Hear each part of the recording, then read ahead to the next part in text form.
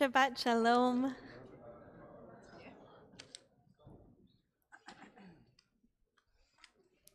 Sergei Ivanchuk is no stranger to dashed dreams. From the time he was a little boy, he always dreamed of becoming an opera singer. And when you look at him today, he has that look. I mean, first of all, he has this gorgeous, rich, deep, beautiful baritone voice. And he's handsome. And he's charming. And he has the kind of energy that just draws an audience in. You want to see him perform. Just before COVID, he was selected to participate in a very prestigious opera program at the Accademia Lirica Osimo in Italy. And he was sure this was going to launch him. From Italy, he'd go to the Met, to La Scala in Milan. He would be made. But we all know what happened. COVID hit. The world shut down. It was super dangerous to sing. You just open your mouth, you could clear a room. And when it became clear that the pandemic wasn't just a week or two, Sergei was sent home to Ukraine. Those months he wallowed in despair. Unlike other instruments that you just buy, a perfectly beautifully made instrument and learn how to play it, the voice has to be carefully trained, built up, muscle by muscle. It's affected by everything you are, by your health, by your stress levels, by your age, by your environment. And if you don't receive the right training in the right time frame, no matter how innately talented you are, it is likely that you will never make it in the opera world. So being sent home from Italy wasn't just a dream deferred. Sergei was convinced it might be a dream denied, especially as the pandemic ground on and on and on. He felt like he was watching his dreams slip away. And then, just as the world was coming out of COVID, just as borders were loosening up and we were beginning to figure out how to do life with this pandemic, Putin invades Ukraine. Now the borders are open, but only for everyone who is not male between the ages of 18 and 60. Sergei had a choice in that moment. He could continue to wallow in despair at the very real truth that he was being denied, that he has this special skill that he should be able to nurture and give to the world, and yet he was being denied. He could wallow, or he could choose to take advantage of this moment, and that's exactly what he did. He started a new practice where before he'd wallowed in bed, now he got up before dawn. He would pack up his 30-year-old blue sedan with medicine and food and supplies, and he would drive to nearby Kharkiv, where he would spend all day handing out resources and medicines and foods to people in need. At the end of the day, when his car was empty, he would fill it with desperate refugees who couldn't afford a taxi out of the city and drive them to safety. He did this every day for weeks, 18-hour, long, grueling, dangerous days. And then one day, he was driving a car full of refugees when they came under Russian fire. And Sergei's at the wheel, and he's swerving and driving quickly and as fast as he can, and he's trying to evade the shots, but they're raining down bullets on the car, 30 bullets. And while he's driving this car full of refugees, he is hit 5 times. And thank God, one of the passengers in his car was a doctor, and she was literally leaning over the back seat to stop up his wounds, to prevent him from bleeding out, to prevent his lungs from collapsing as he's driving through. And somehow, by a miracle of God, he manages to drive and make it to the safety of Ukrainian checkpoint. He was the only one hit in that car. And once he parked and once all 5 people got out safely, he collapsed. As he shared recently with the New York Times, I was thinking, you're only 29 and you're dying. I could have lived longer, but I tried to help people, so maybe it's a good thing. For weeks, he lay in a hospital bed, connected to tubes and machines that were keeping him alive.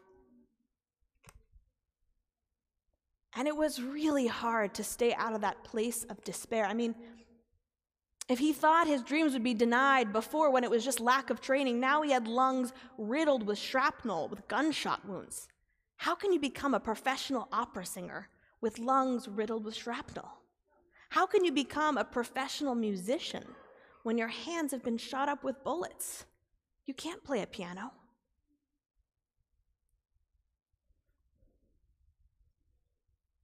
There's a gorgeous teaching that Rashi brings at the end of Exodus. He notices something strange. Let me read you this verse. It's Exodus chapter 40, verse 38. The cloud of the Lord was upon the Mishkan by day, and there was a fire within it at night, before the eyes of the entire house of Israel in all of their journeys. Rashi points out it's a very weird verse. How was there a fire within the Mishkan at night? They weren't journeying at night. They were sleeping at night. They were stopped at night. They were camped at night. So why in the Hebrew does it call it Bechol Masechem? They're all of their journeys. That's not a journey, that's a camping place. And then Rashi goes through and he finds all of these places throughout Tanakh where camping spots are called journeys. He says, why? Why would you call a camping spot a journey? His explanation is so gorgeous. He says when you're on a journey and you get stopped, it's tempting to think that that's the end of the road, that you're stuck there, that you're stopped, that you're in a rut, that that's the end of your story. But the Torah calls them journeys because stopping places are not endings, they're beginnings.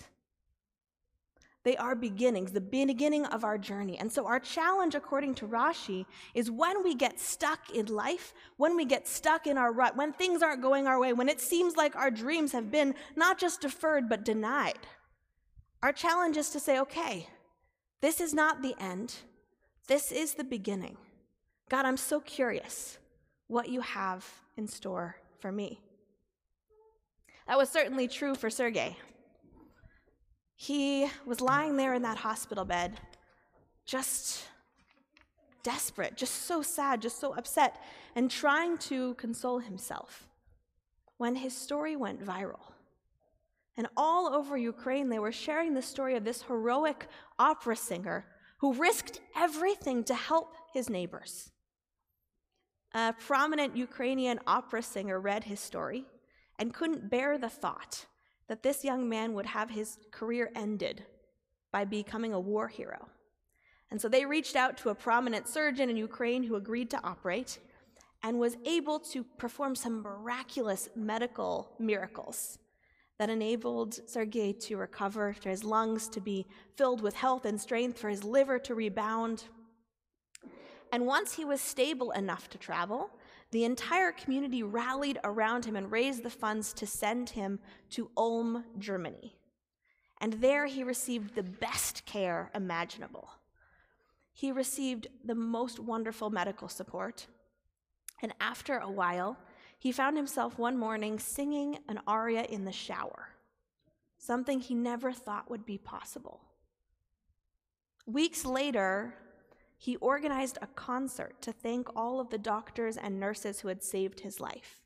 You can watch this. After Shabbos, you can watch this footage. It's unbelievable.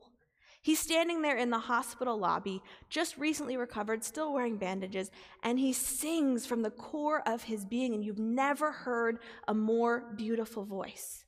He sang Ave Maria because he feels like there was God in the moment that he was saved. He sang an aria from the Magic Flute because he wanted to honor his German doctors and nurses. and he sang a Ukrainian folk song called My Own Mother, a tribute to his incredible mother who has been by him thick and thin throughout this whole journey. Now, in a wild and epic twist of fate, what Sergei thought would actually end his career has actually launched him. Because now he's not in Ukraine, he's actually in Ulm, Germany, living in an apartment with his mother. Germany is the heart of the opera world. There are 80 active opera houses. There's a deep culture of appreciation for opera. And not only that, in Ulm, Germany, he films this video of tribute to his doctors and nurses that gets viewed over 100,000 times. It's sent around the world. He went from being somebody that a few people knew about to somebody that so many people worldwide know about and are cheering on. He became so popular that his face was featured on Time magazine next to Vladimir Zelensky. Turned out that his stop wasn't the end. It was a beginning. So for all of us, we're not all opera singers. Thank God we're not all living in war-torn countries dodging bullets. But all of us has spaces and places and times in our lives when it feels like we get stuck, when it feels like our dreams have been deferred or even denied, when it feels like this is the end of the road. And Sergei would say to us, and Rashi would say to us, don't look at this as an ending. Take a pause. Acknowledge you're camped at the beginning of promise, and keep walking until you see what God has in store for you. Shabbat Shalom.